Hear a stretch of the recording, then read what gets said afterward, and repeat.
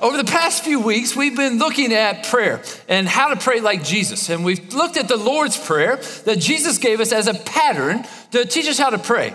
And throughout the Lord's Prayer, there are several aspects, or you would even say types of prayer, that kind of make up the entirety of the Lord's Prayer. And Jesus starts by teaching us how to pray by pointing our attention to our Heavenly Father and to respond to Him for who He is and for what He's done. And we talked about that last week as adoration, praising God for who He is and also thanking Him for what He's done. And Jesus taught us that that's really the starting place for prayer.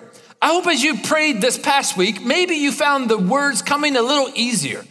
Maybe because you've thought about like all the things that you would praise God for. I think you could probably fill all of your prayer time with just praise for who God is. You could also spend all of your time in prayer just thanking God for who He is. But I want you to know that adoration, it's bigger than just what to say during your prayers. I really feel like it's the foundation of how we pray and why we should pray.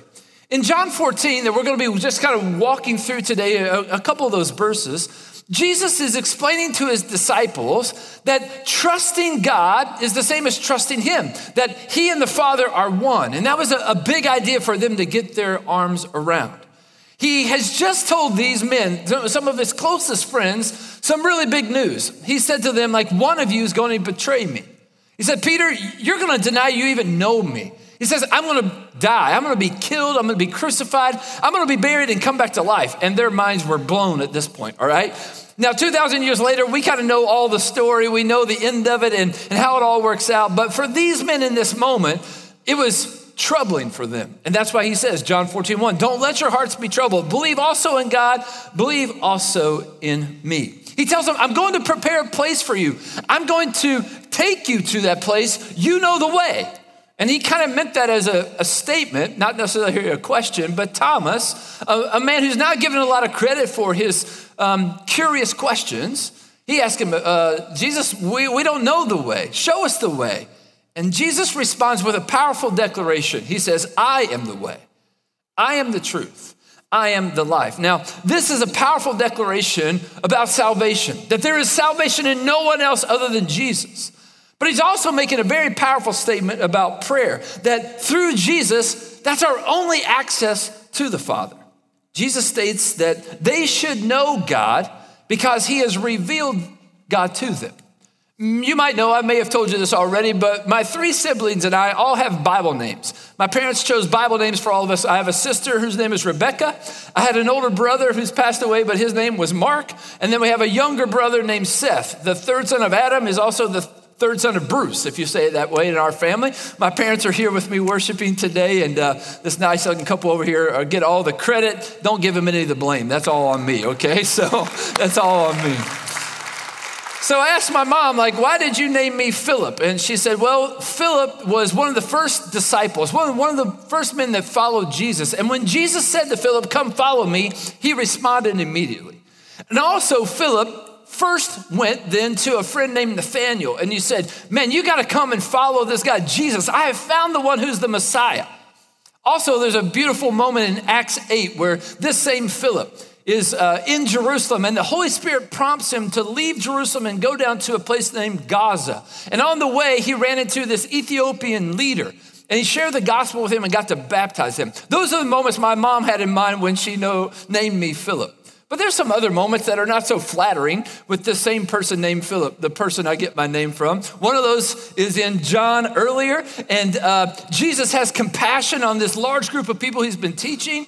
And so he says to Philip, hey, how should we get enough food for them to eat? And Philip gives Jesus the 2-handed salute. You ever got the 2-handed salute from one of your kids? Like, I don't know. Who broke the jar? I don't know. That's the 2-handed salute.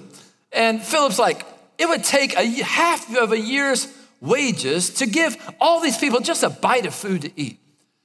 John says that Jesus knew what he was going to do even before he asked Philip, but he was trying to test Philip.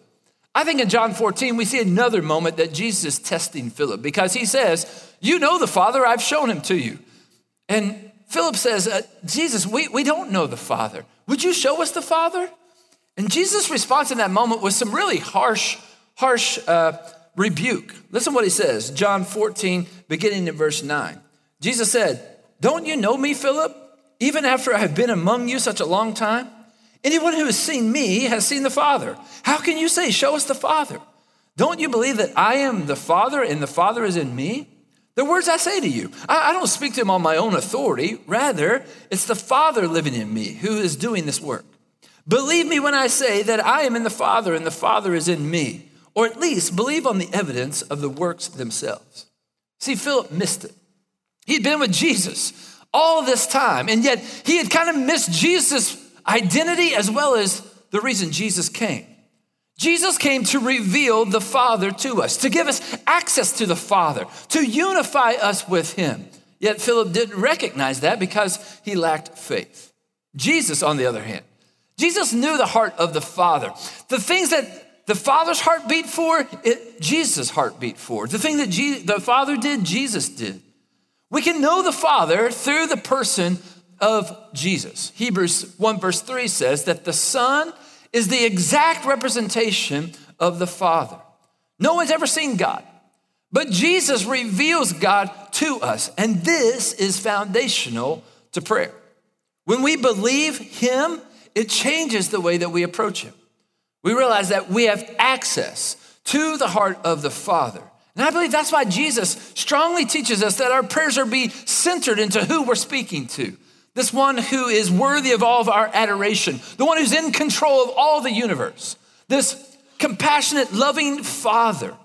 It's from this place of worship and trust and confidence that we pray.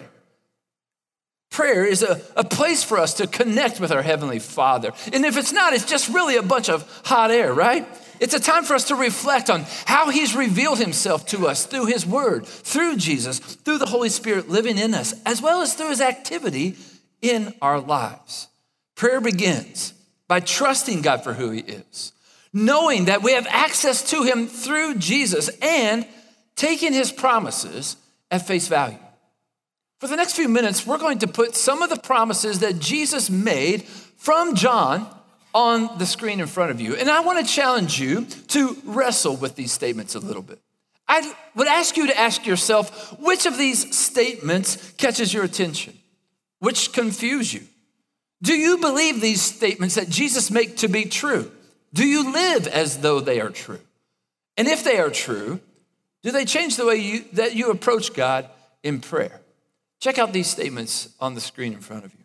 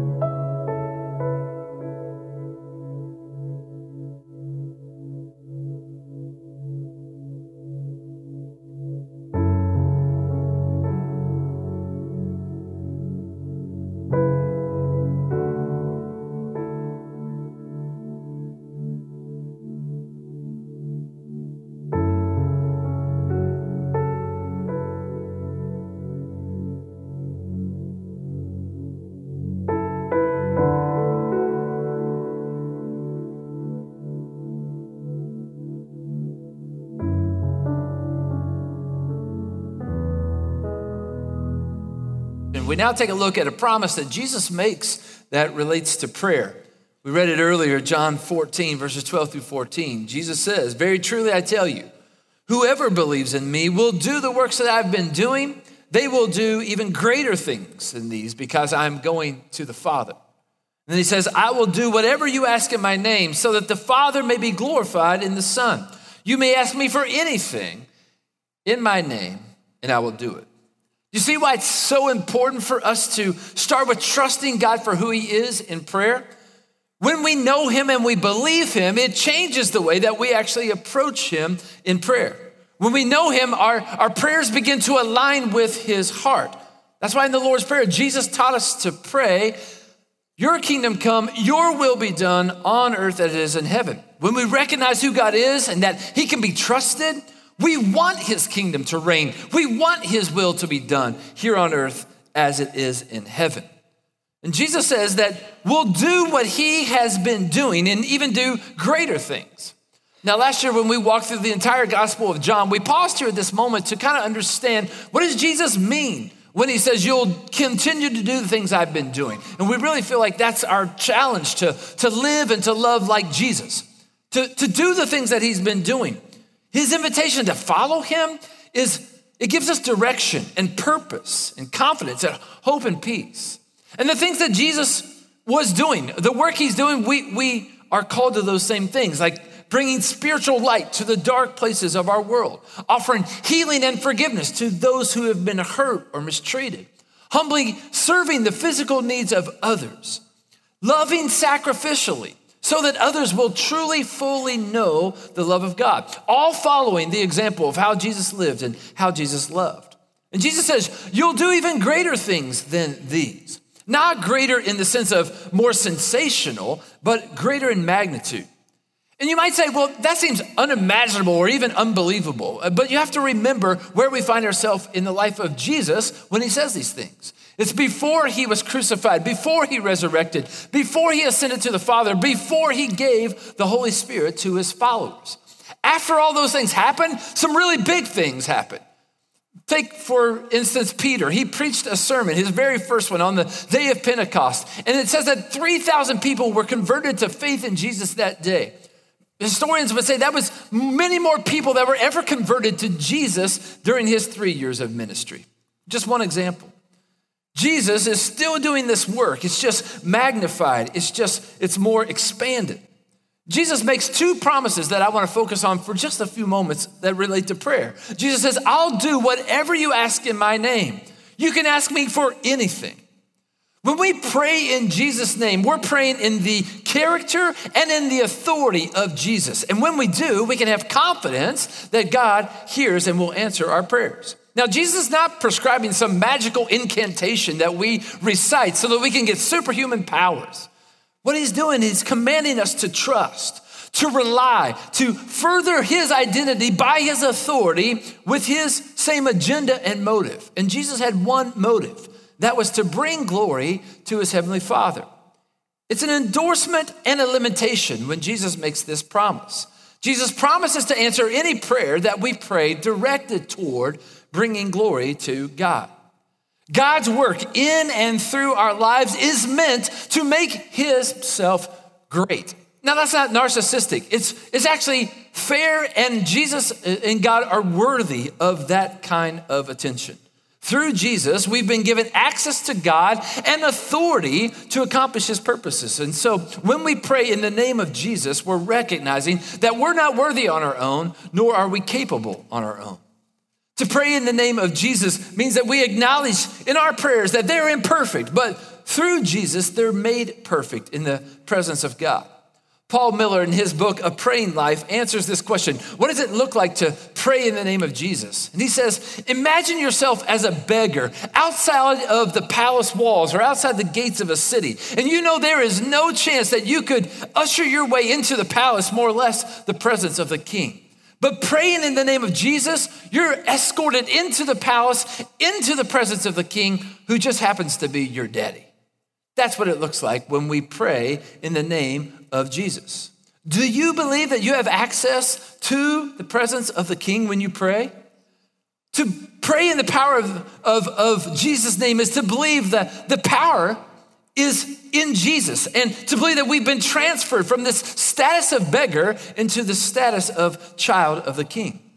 Hebrews 4 verses 14 through 16 speak about what transforms in our life because of who Jesus is.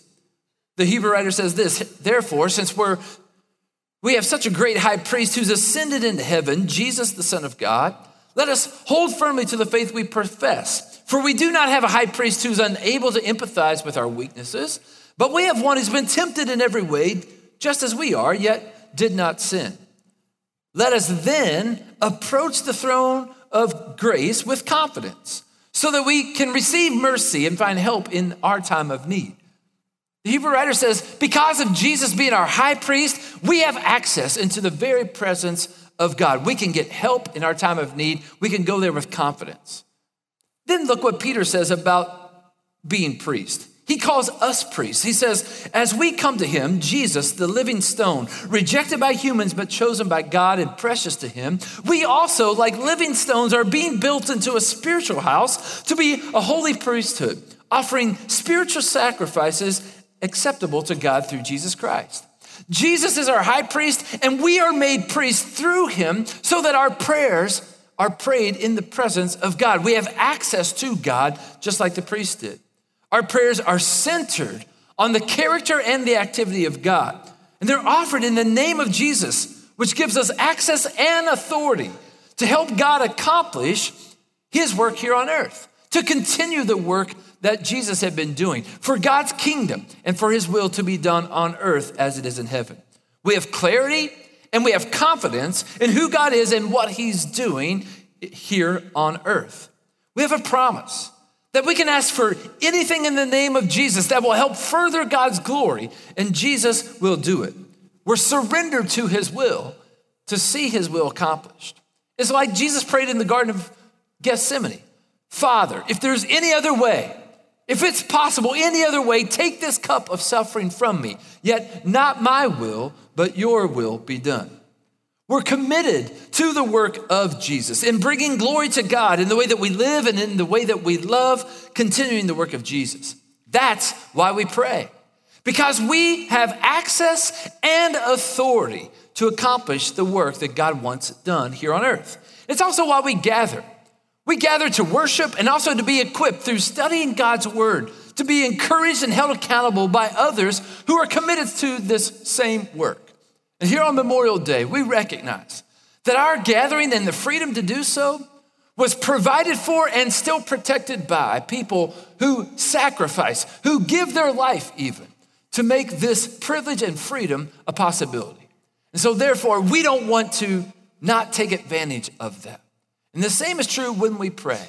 Because Jesus has opened up access to us with the Father, then we should be drawn to prayer.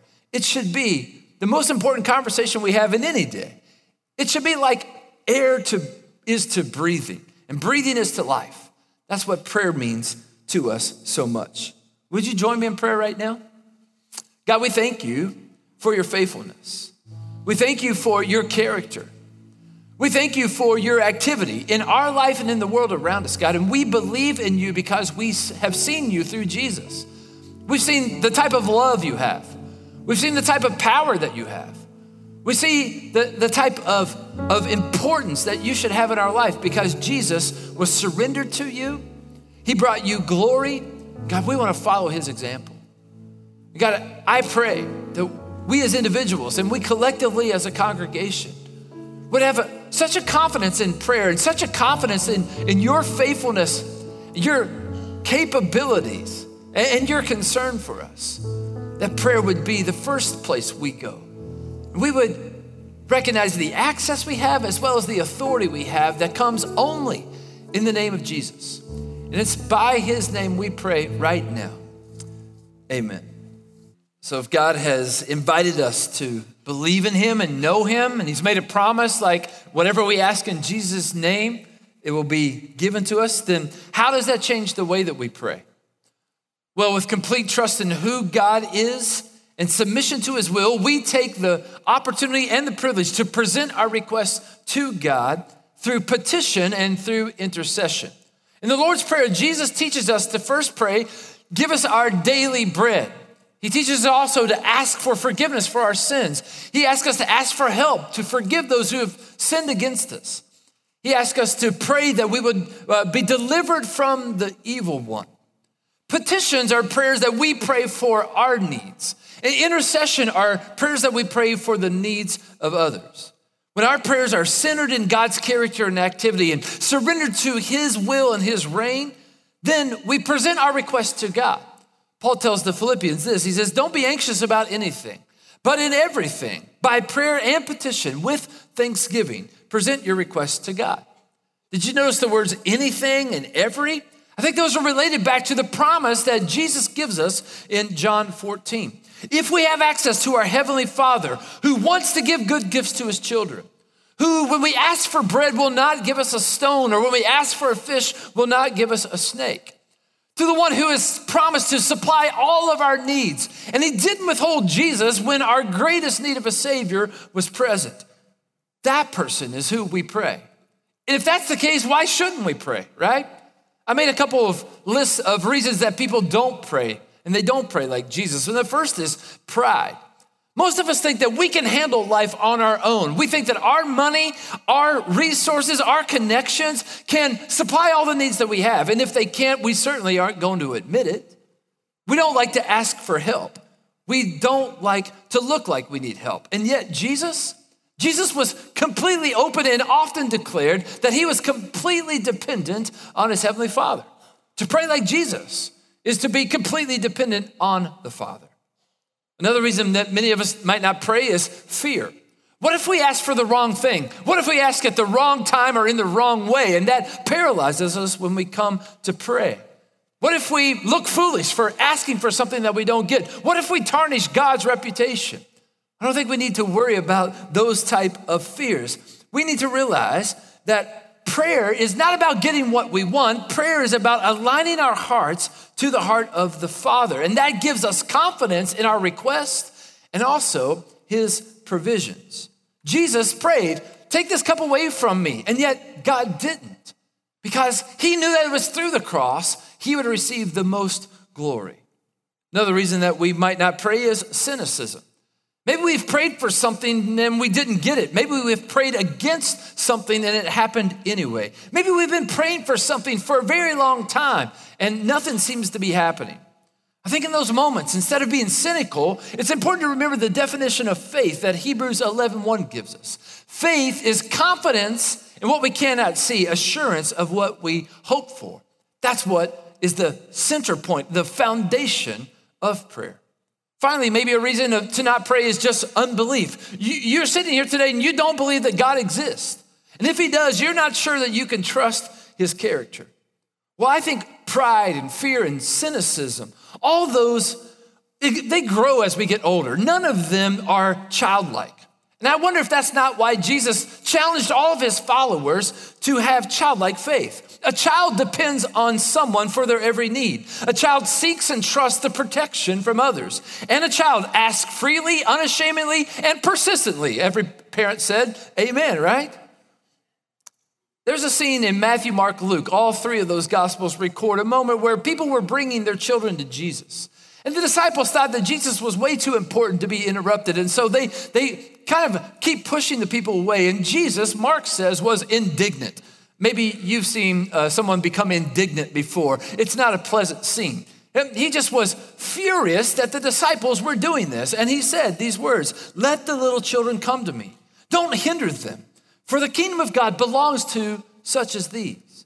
Truly, I tell you, anyone who will not receive the kingdom of God like a child will never enter it. And then he took the children in his arms. He placed his hands on them and he blessed them.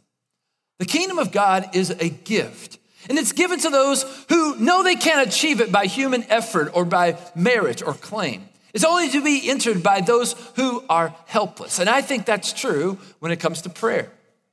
In the book, Giving Ourselves to Prayer, Alice Smith, one of the contributors, she writes this.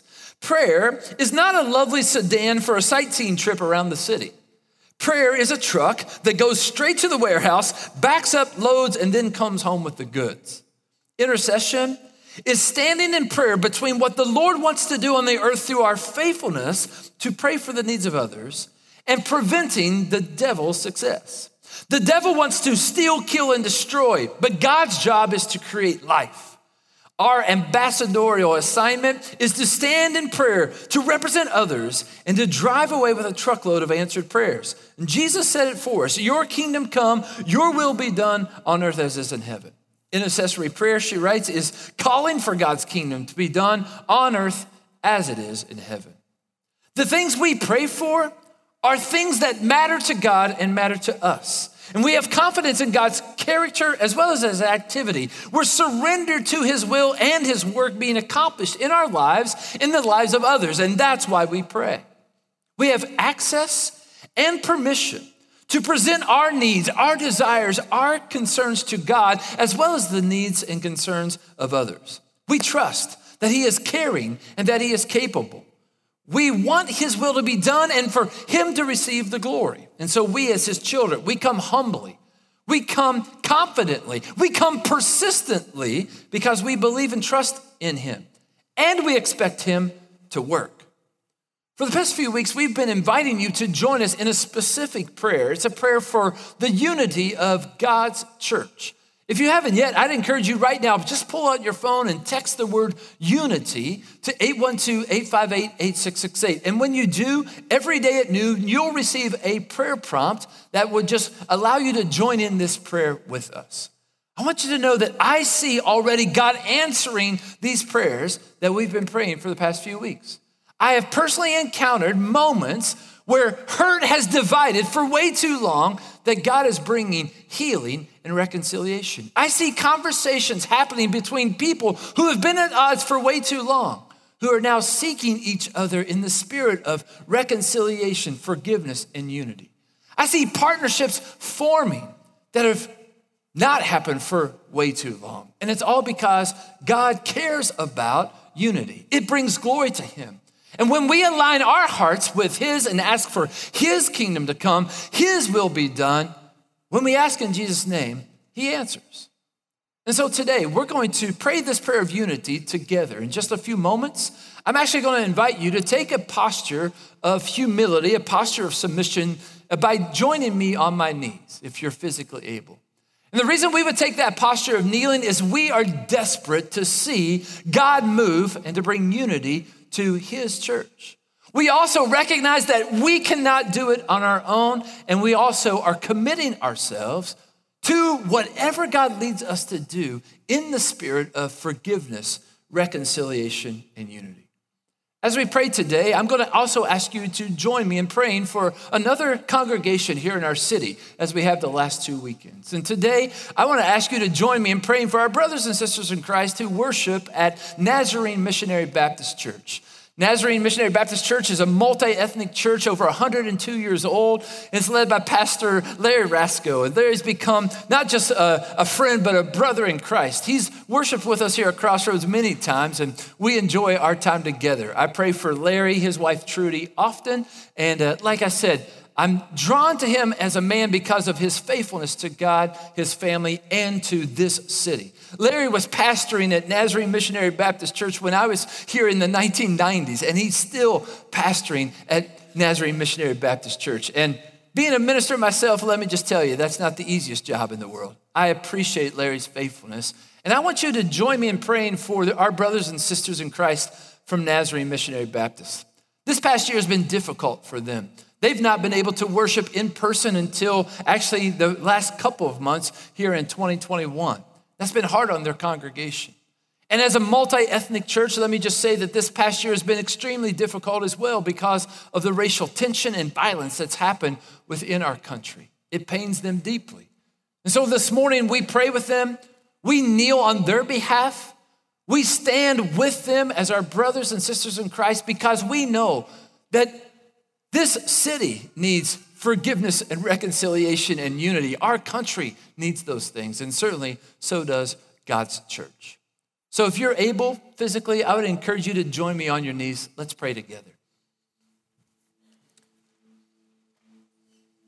We're going to put the prayer prompt that we've been using over the past couple weeks on the screen, and let's just begin with that prayer. God, we want to see you move.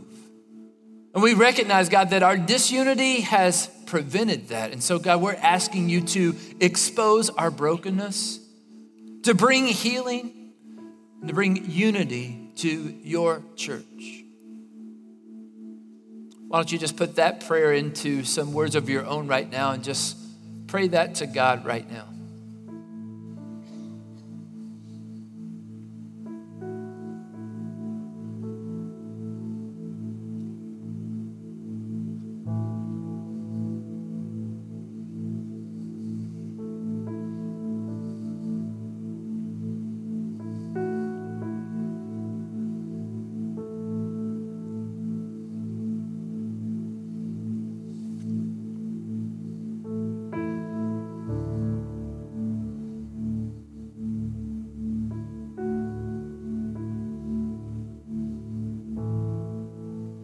God, because you are God, you're God who is full of grace and love. You're God who is full of compassion and mercy. It's because of your heart, God, and it's because of your character that you exist in community. God the Father, God the Son, God the Holy Spirit. It's for all those reasons we worship you today. We thank you for how you've revealed yourself and your desires in your word and through your Holy Spirit in us. And God, we feel this draw, this compulsion to be unified with you and your Son Jesus through the Holy Spirit. And we also feel the desire to be one with our brothers and sisters in Christ across this city and across this world. God, that we want your kingdom and your will to be done here on earth as is in heaven. And we know that unity brings glory and honor to you. And so, Lord, we bow before you, begging you to bring forgiveness and healing, reconciliation and unity to your church. And God, we also commit ourselves to deal with the things that have caused us hurt, to offer forgiveness to those who have hurt us, Lord, to seek reconciliation with those who we have hurt. God, I pray that you would do a mighty work in each of our lives individually and collectively as your people, through this congregation, through your church, across this world, Lord. I pray that the world would notice that we live differently, that we don't hold grudges, that we don't keep people at arm's bay. We don't let things divide us that are petty or that other people would choose to separate from. God, we live differently. We love differently because we are surrendered to the lordship of Jesus in our life. God, right now I lift up our brothers and sisters in Christ who worship at Nazarene Missionary Baptist Church. God, I thank you for the fact that we're part of the same family, bought and paid for by the same blood of Jesus. God, we're going to spend eternity together. And I'm grateful, God, that the body of Christ, the family of God, is a very diverse group of people. We don't all look alike. We don't all sound alike. We don't all think alike, God. But we have one thing in common, and that is you're our Father. We're loved by you. And we have faith in your Son, Jesus Christ, and we have the Holy Spirit living in us. That's what bonds us together, Lord. And so I pray a blessing over our brothers and sisters in Christ. I pray a blessing over Larry Rasco and his ministry at Nazarene, his commitment to good things happening in this community, his faithfulness to the calling you've placed on his life. Lord, I pray that you would deepen our friendship and our partnership, and God, that together your church would be unified. This is something, God, we know only you can do, so we're begging you to. We're asking that through the powerful name of Jesus. Amen.